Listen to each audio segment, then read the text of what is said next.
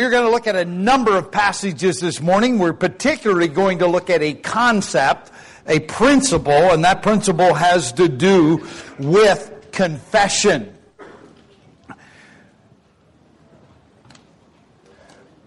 This is all part of the series of sermons on counseling. These are things that it's kind of almost difficult to preach on this subject because I use it so often, and I don't use it in this really nice, neat, organized way. I use it kind of as it fits. So I've tried to organize it a little bit so that it works. By the way, just a reminder, I know Chris already told you, but immediately afterwards, don't stand around and talk, please. I'll get in trouble. Come up front here. If you're helping with the tractor pull, if you're not sure if you're helping with the tractor pull, come up here because I need to have a list of names. I need to know who I'm working with. And also, if you are planning to be a part of the Sunday school class that I'm teaching, we do encourage you to have a laptop computer, and there is a free Bible software program that I'd like you to load on there. It's totally free. It's called eSword. If you just load the basic on there, you will have what you need. And this class is going to be different than any of the rest of them I've ever taught on this subject, because not only are we going to talk about how to study the Bible and use Greek Bible study tools, which is a ways down the road, but we're going to talk about how we got the Bible, how we know the Bible is absolutely God's Word and is correct. We're going to look at a lot of history. I have found it to be very, very interesting. I told this real quick story. I just found this last night, that one of the people who found one of the major texts that we use to translate our English Bible, he actually was in a monastery and saw a basket full of loose leaves of a book, and he pulled them out and realized that it was the Bible. And so he told the monk, don't use these to start a fire. And he goes, we just burned 2 baskets full of those. So if you're trying to figure out how did we get the Bible, God didn't give us just one little narrow path.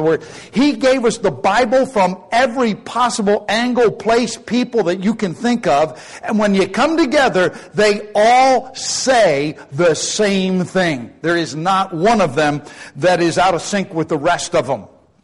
It is a really cool story. It's a great look at history. So that's all going to be on PowerPoints. I've never done that before. So if my computer conks out, I'll still have a paper copy for myself, but I'm planning to do that. We are looking at confession. Confession goes along with its other side of the coin, and that is forgiveness. Confession is this: to acknowledge and admit that I was wrong, by saying the same thing about that sin or error or wrong or offense that God says about it. We're going to get back to that in a moment. But confession literally comes in Greek from 2 words: homo, logos. Now, you know what logos is. It means word or a concept, something you say. And homo is like homosexual or homogenized milk. How many of you have ever drank milk where you had to shake the milk before you drank it? Okay, how many have never drank milk like that? All?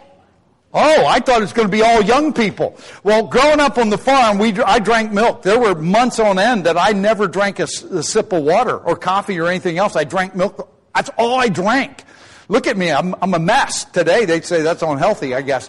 But listen, if you picked up the quart of milk or 2 quarts of milk out of the fridge, and don't tell my mother, you can't anyway, she passed away, but we would shake the bottle up and drink right out of the bottle. And I'm not joking. We come home from school, I would get as many cookies as I could in my hand and a quart of milk, and that was my snack before I went to do the work for the rest of the evening until supper. So that got me over till supper.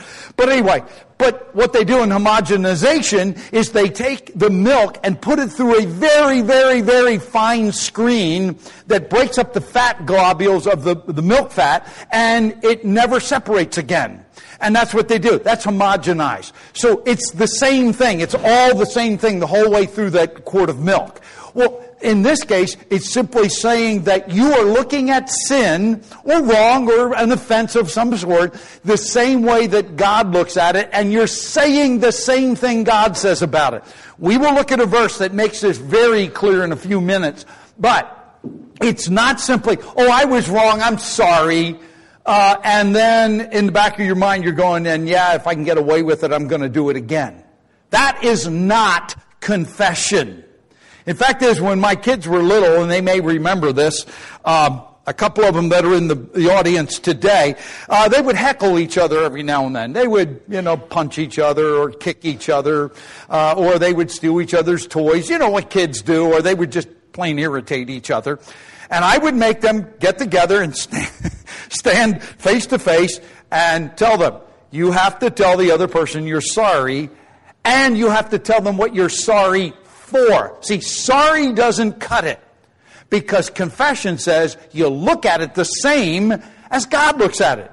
God wants nothing to do with it. So true confession is this: I know I was wrong, I'm sorry about that. This is what I did, and I have no intention of ever doing it again. I don't have in the back of my mind, and if Dad isn't looking, I'm going to do it again. That is not confession. It's absolutely the opposite of what the biblical concept of confession is. So it's admitting you're wrong, admitting it to God or to the other person. We'll look at both of those. And we'll also talk about the mindset. The mindset is, I know I was wrong, and I never want to do it again. This is offense against God and against people. The other side of this, and we're not looking at this one today, but you have to kind of know where it comes from. The idea of forgiveness. Forgiveness, in essence, is to cancel, subtract, and dismiss by giving up all your rights to an offense or something against you. You no longer have, if you forgive somebody, you're no longer looking to retaliate, to hold a grudge, to harbor bitterness, or anything against that person. You have indeed forgiven them. And I will tell you right up front, forgiveness is always unfair, because they've done you wrong. Confession is always right, and it's never a wrong to that, because you already know that you've done something wrong. And you need to deal with it. So with that as a little bit of a background, we will look at all kinds of other things in this short series here.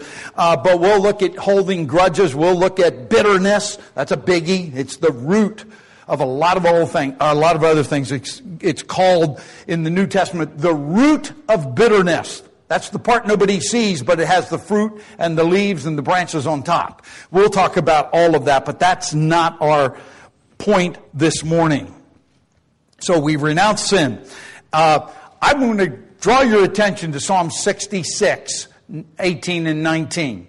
These are verses that I have used so many times, I pretty much never sat down to memorize them, but I pretty much have them memorized because I've used them so much. You know why I've used them so much? Because we are a people. We are sinful. We interact with others who are sinful, and we just get on each other's nerves, and we do things that are against the other person. And it usually brings some very bad consequences. And by the time I'm even talking to either side of this whole thing, it's already gone out of control, because maybe one person did start it, but by now you have, maybe they did you wrong, now you're holding a grudge and you're angry and you're bitter. Well, guess what? Both of those things need to be confessed. So I usually land up having to deal with both sides of this whole thing as a pastor counselor. But this verse in the Old Testament, it's not the only verse. These are just representative of a lot of other principles in the Bible.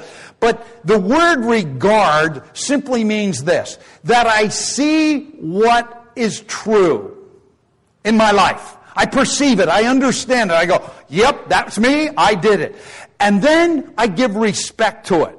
You see, if there's something you respect, you look to it. Let's say it's holding a grudge. It's like, I have the right to hold the grudge. Or they did me wrong and I have a right to retaliate. I give place to it. I give heed to it. When I give heed to it, I now allow that to begin to determine the direction of my life. I heed to it. That's what heed means. So I give place to it in my life. I give it a a little throne in my life and say, hey, I have the right to this opinion, this attitude, this way of thinking. Literally, and I put the word in there, I cherish it. I look up to it and it's like, this is a part of my life. There are people that literally go through life holding a grudge or unforgiveness towards someone, and that's their motivating factor in life. I will tell you, they're miserable people. But it's true, they do that. And it says, if I regard wickedness in my heart, the Lord will not hear. Notice it doesn't say He cannot hear. We're going to see the next verse that I use together with this. It doesn't say He cannot hear, because He knows everything. But He makes a willful, purposeful choice. Say, you know what? I'm separating from you. It's not about my relationship with Christ, because Christians do this.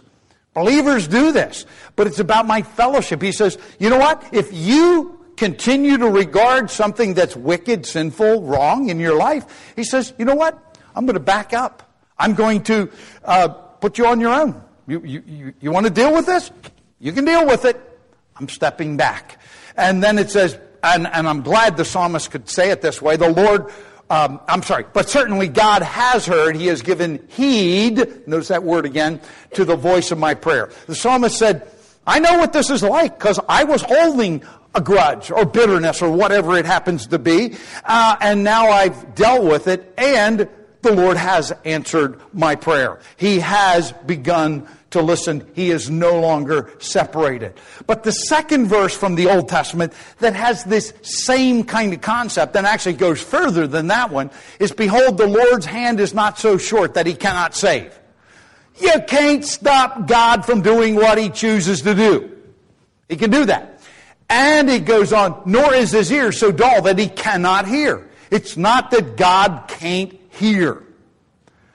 But, and that word but, you're going to hear it a lot in these sermons, but your iniquities have made a separation between you and your God, and your sins have hidden His face from you so that He does not hear. Notice what it is. It's not that God is doing it. You're the one doing it. You're the one that sets the standard. You can never blame God for this. He is the one that always is reaching out to us. He wants us to come to Him. But sin will absolutely, iniquity and transgression, all of these are synonyms for the word sin. They all mean something slightly different, but they all come back to the concept of sin. Anything that separates us from God fits the definition of those words. And so, he says, you know what? What you think, what you allow your emotions to dwell in, is basically who you are. And if it is sin and something you give place to above God, we've been singing over and over again of putting God in first place and putting Him above everything else. You know what? If God is not on the throne and some wrong kind of thing, some wrong thinking, some grudge, bitterness, anger, whatever, unforgiveness, whatever it is, it puts a separation between you and God. I will also tell you, and we're going to see this, it'll put a separation between you and someone else. Jesus Christ, and that does not use the word confession in this passage. This is the only place in the New Testament where the word reconciled, this particular Greek word, is used. The word reconcile is normally used, and it's used a number of times, about our relationship with God. In that case, it is always one-sided. God has nothing to reconcile. He is absolutely perfect, never has sinned, never can sin. He is absolutely perfect. So there is no reconciliation on the part of God. But we were enemies, and He made it possible for us to be reconciled to Him. That's the other word in the New Testament. It's one-sided. We are reconciled by the death, burial, and resurrection of Jesus Christ to God. It's one-sided. It only moves one direction. God's absolutely perfect. He has nothing to reconcile. On the other hand, this word, and you'll notice I underlined the word mutual, because this is a different word. And it says there are two people. Could be a husband and wife. Could be parenting a child. It could be friends. It could be somebody here at church. It could be your neighbor. I don't know who it is or what the issue is. That's not my point right now. But it says, if therefore you are presenting your offering at the altar, and there remember that your brother has something against you. That means you did something to offend him. You did something against him, and he may be holding a grudge against you. He may have to deal with that. But you know that you've wronged someone else. And he says, leave your offering before the altar and go your way and first be reconciled to your brother, and then come and present your offering. There are whole lines of Christianity that says, come to our church service and you come here and we'll go through this liturgy and you'll be reconciled back with God. That is not what the Scripture says. The Scripture says, if you're going to come to a worship service, whether it's with the praise team or listening to my sermon or praying or listening to Riley play the special music or listening to Riley Carr and saying, hey, that's a ministry you want to be. All of these are acts of worship, no matter what direction they come from. He says, you don't come here and some automatic thing happens when you show up at church. He says, no, before you come to church, before you come and say, I've come to worship God, you need to get some things right before you even get here. In this case, he had done something that the other guy's taking him to court. He says, on the way, I don't care who this guy is, you do everything possible to reconcile with your brother. And notice it's brother, so this is some close relationship here of some sort. We don't know exactly what it is. But here's the biblical principle, and we will talk about this later when we talk about confrontation. It's another part of this whole thing, is it's always deal with issues at the lowest possible level. Person to person, before anybody else gets involved. Think about it this way. If you don't deal with it person to person, you're probably going to start gossiping. You're probably going to start griping and complaining to somebody else. Or you'll go call a lawyer. One of the things, and this has happened a number of times, people have said they went to a counselor at a church, nonetheless. The first time they ever went there for a marriage issue, the counselor said to them, do you want the name of a Christian lawyer? This is at the first counseling session. I'm like, that's horrifying to me, because you're getting involved, the government and the law and other people, in something that should be dealt with between two people. That's this principle. And he says, be reconciled. Get together. Have a mutual concession. Work it out. Don't bring other people into it. I will tell you there's one thing you can do. You can always talk to your pastor, because I won't tell you what to do and I won't take your side. Most of you that ever talk to me know I won't do that. But I will tell you, here's how you deal with it. And one of the things I'm going to do is say, you know what? Go, get this straightened out, and don't waste any time doing it. The sooner you do it, the better off you will be. And then, when you've done that, then come and worship. If you think about it, you've heard me use this principle over and over again during the course of a year. Every time we have communion, I make this clear. Don't take communion if you're not in fellowship with God or someone else. Because you have something you need to deal with first. You need to be reconciled. If you reconcile, you probably figured out by now, there's some part of confession that is involved in this. It's kind of interesting that it's both people, because by the time you get to this point and somebody's taking you to court, you probably both have something that you need to deal with. Then there is, and this is the verse, if you want to memorize one verse about confession, about forgiveness, this verse takes almost everything I know and puts it in one verse. Proverbs 28:13. I encourage you to memorize it, mark it in your Bible, do whatever you need to do, because you may need to go back and look at this one on a regular basis. Here's what it says. He who conceals his transgressions will not prosper. But, notice that word, I told you it's going to keep coming up. But he who confesses and forsakes them will find compassion. It's probably half a year or more ago. for some reason on Sunday afternoon, something else was happening Sunday night, and I didn't have anything I had to study for. I'm usually over in my office studying. And I got a phone call, and the person said to me, I'm in Harrisburg, and I found this lady wandering on the street, and she is just kind of out of her mind. Paul, can you help? I'll bring her over. She needs somebody to talk to.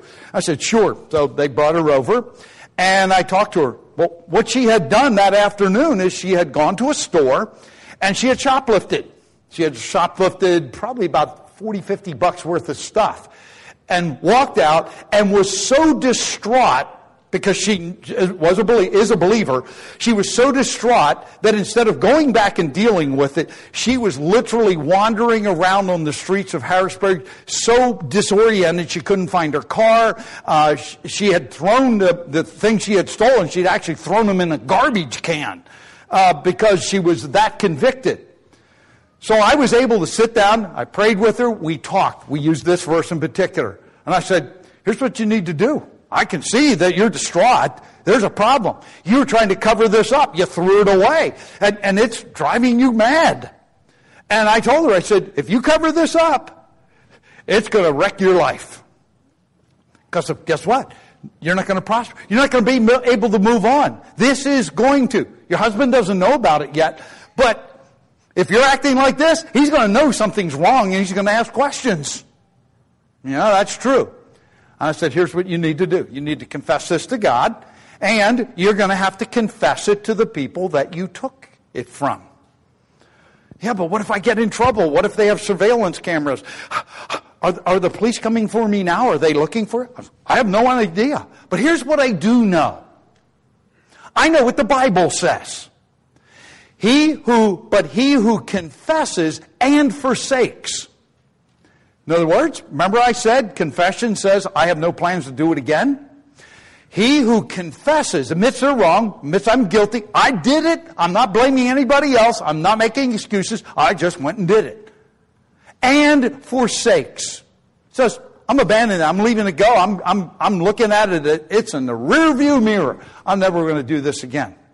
I said, okay then, there's one thing we need to do. I will be glad to take you in my vehicle and we'll go to the store and we'll find a manager and we'll talk to him.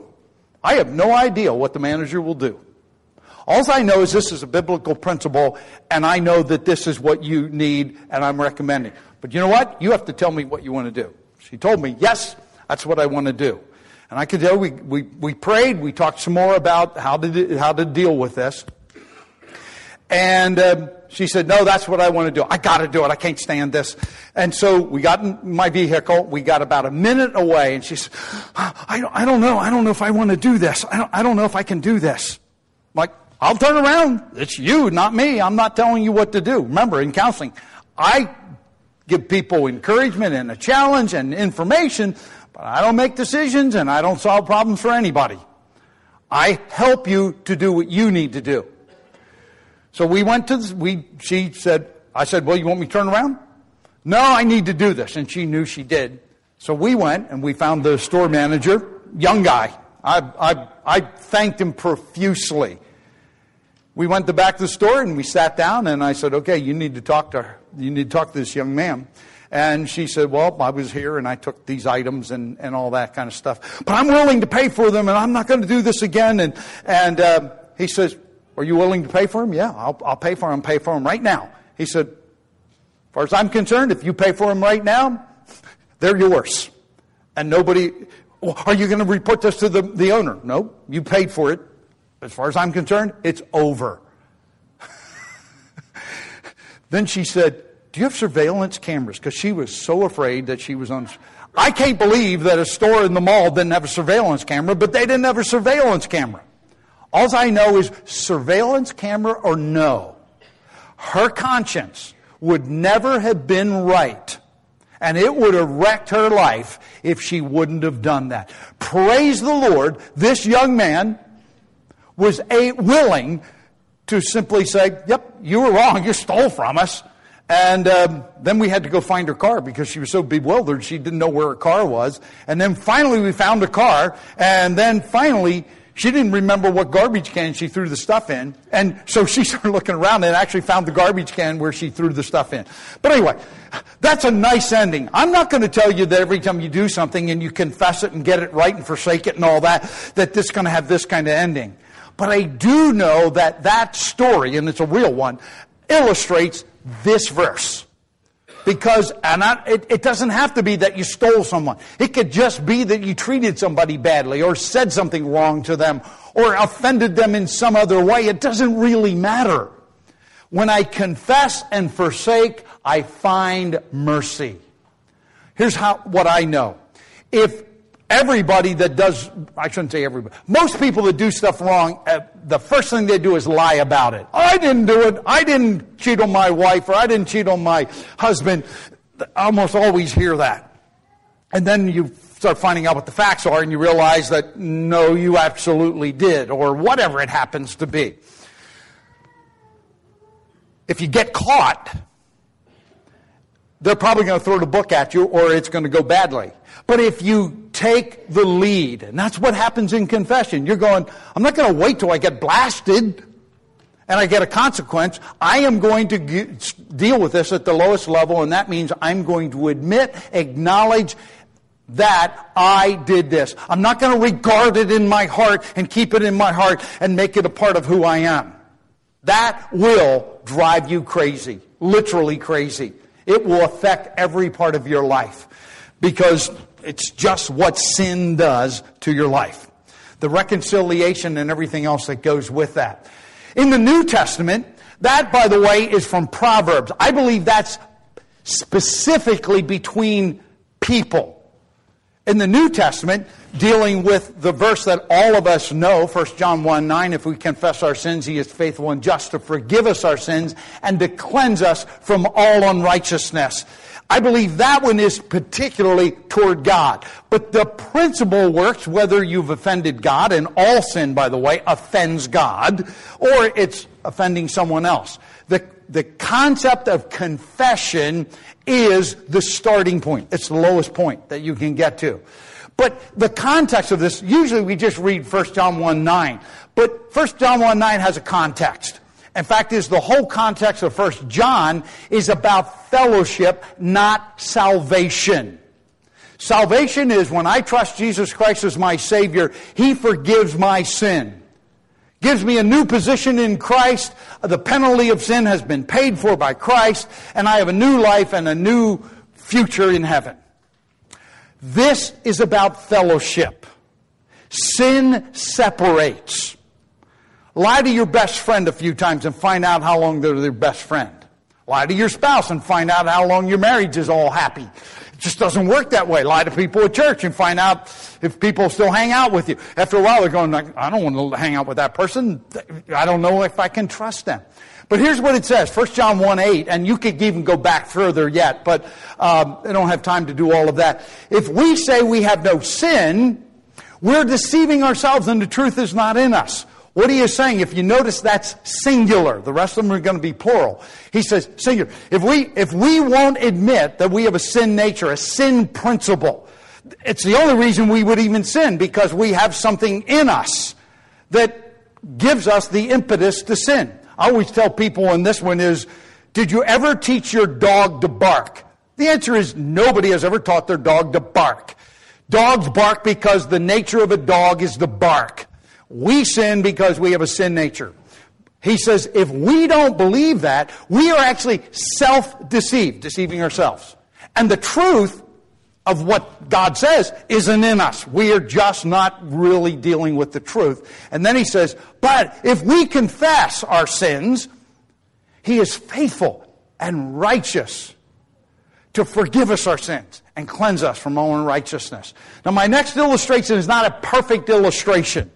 But I went to school when there were blackboards and green boards, and you used chalk.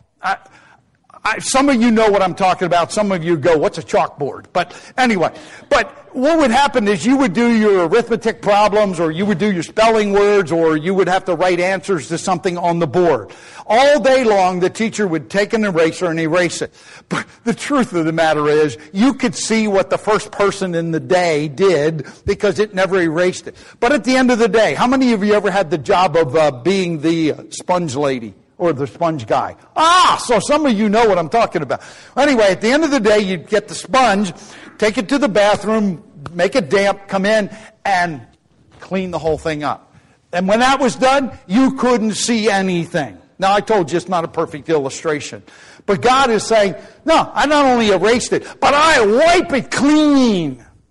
Think about this. The only way that's possible is because the death, burial, and resurrection of Jesus Christ, He forgave all sin. I have a new position with Christ. The penalty is taken. But as I walk through life, I sin. I sin because I'm a sinner. I sin because I make choices. I've sinned for all of those reasons and lots of other ones. And I need that original forgiveness to be applied, or I lose fellowship that causes a separation. That's what sin does. That's what offenses do. They cause separation. And He says, no, when you confess, when you admit that you're a sinner, you admit you were wrong, and you say, God, I see it the way you do. You hate it. You don't want anything to do with it. I don't want anything to do with it. He says, I not only forgive, but I wipe it all clean. He says, if we say we haven't sinned, this is a different principle here. If we say, hey, I didn't do anything wrong, He says, we make Him a liar. Wow, I'm telling you, there's some pretty strong statements in this passage. If we say, well, I didn't do anything wrong, He says, you're making God a liar because God says you're a sinner. And it says, and notice the next part, and His word is not in us. We're not dealing with what is true and what God has revealed to us. That's a pretty strong statement. 1 John 1:9, that's great. But when you put the whole thing there, it even gives us a stronger point to deal from. In James chapter 5, and I've preached whole sermons on just this passage, but it says there that somebody is sick, there's a problem, and it says go and restore that person, and God will be, if sins have been committed, they'll be forgiven. And then he ends with this, therefore, confess your sins to one another. This is obviously not to God. The first part can be very easily to God, but this part is, and pray for one another. See, if there's confession and there's forgiveness, you're back in fellowship. You can pray for each other again. You can have fellowship again with each other.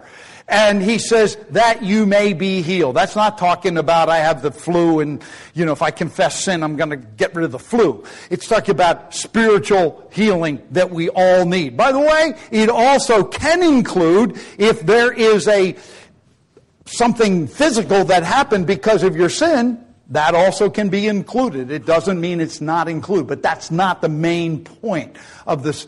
It's simply, you know what? You need to confess your sins. Because if you don't confess your sins, you're in trouble. One last thing. Final illustration. Probably the best illustration in all the Bible. I'm going to cut it short and I'm going to not read anything. I'm going to paraphrase it. David was the king. Has all kinds of wives. And yet at the same time, he sees his neighbor's wife, who is his general's wife, and he says, you know what, I want her. He calls her in. You know what the whole thing. She becomes pregnant. He puts out a contract, a hit on his general. He gets killed, and it's over. Now, he has abused people. He has misused people because he lied to them and told them to do some dirty work for him. So he's as liable as if he was the one that abandoned the guy in battle. I mean, this guy has just done everything wrong. And in the midst of that, God sends Nathan the prophet. And Nathan comes and says, hey, King David, you got to remember, this Nathan had a backbone of steel. He comes, looks the king in the eye and says, dear king, you know what? I got a story for you. I got a parable. There was a man, he was poor, and there was a rich man. And the poor man had a little ewe lamb, and that ewe lamb was at the door of their house. The kids played with it. It was the family pet. Rich man had guests coming, and he decided he wanted lamb chops. So what's he do? He comes and takes the poor man's lamb. And David was enraged. He's going, that guy was wrong. He deserves punishment. Now, we use the phrase, you're the man, and we use it in a positive way, right? The original, you're the man, was not positive. Nathan looks him in the eye and says, you're the man. Now, David could have got mad and had him killed. Or he could have just told him, get lost and I don't want to ever see you again. He could have done all those things. But David did what I'm hopefully getting across. He said, I have indeed sinned. Now, we'll talk about consequences and stuff, and David had consequences out of this. But God forgave David's sin. How do I know that? Psalm 32 and Psalm 51 are his poetic rendition of what happened. I'm just going to read one verse here, because this verse is kind of like the Old Testament version of 1 John 1:9. I acknowledge, notice the words that are happening here. I acknowledge my sin to thee, it's to God. My iniquity I didn't hide. No concealing, no regarding. I said, I will confess, same word we've been looking at, my transgressions, my sin, my iniquity, my guilt to the Lord, and thou didst forgive the guilt of all my sin. I got to tell you, most of you have not committed murder or had a murder committed on your behalf. Most of you probably haven't committed adultery. And most of you have not despitefully used a friend of yours, a trusted acquaintance, your general, your main military guy. Most of you haven't done that. So guess what? You have no excuse for not confessing sin. Because David did all of those things and a few more things other than that. And God forgave him. Confession is point number one. It's opening the door to make sure that you live a life and can live a life that is not separated from God and from other people. If you know that there's someone you've wronged, you know what to do now. It's the first step. I don't know what's going to happen after that, but I know what the Scripture says. I know one thing. If they take you to court, or if they drag you down and publicly chastise you, it's going to be way worse. Deal with it now at the lowest level. That's where you got to start. If you don't start there, it's going to be dealt with somewhere. Because guess what? There are verses, and plenty of them, there's at least 5 of them that say, be sure your sin will find you out. What is done in the darkness will be seen as the light. Men love darkness rather than light because their deeds are evil. You see, God makes it clear. It happens in my office all the time. People lie about things and they don't want to admit to what they did. Never get away with it. One last illustration. My wife likes to watch the channel Investigative Discovery. There's always somebody that died. You know what? They always get the bad guy. Not because he confesses, but when you sin, there is always a trail of whatever sort. Whatever it is. It can be a very small one or a very big one. But you know what? If all you have to do is look around a little bit and you find out. Guy would have been a whole lot better off confessing. Might have got some mercy, some compassion, a little pity. But no, when you get caught, you're going to get the whole book thrown at you. That's my point this morning. If you need to confess sin, get it confessed, because it causes separation between you and God, first and foremost, and between you and someone else. Let's all stand together as we pray. Father, thank you so much that you're a God that absolutely has done everything through Jesus Christ for the forgiveness of our sins. There's nothing that's exempt. And Lord, I pray that we would not live in sin, that we would not let sin control our lives, that we wouldn't regard it, we wouldn't cherish it, give a place to it in our lives, that we would confess it, deal with it straight up, so that we could live a life that's pleasing to you, and one where we have a clear conscience, and a clear interaction with those around us. Lord, thank you so much for reminding us this morning. In Jesus' name, amen. God bless. Go with God.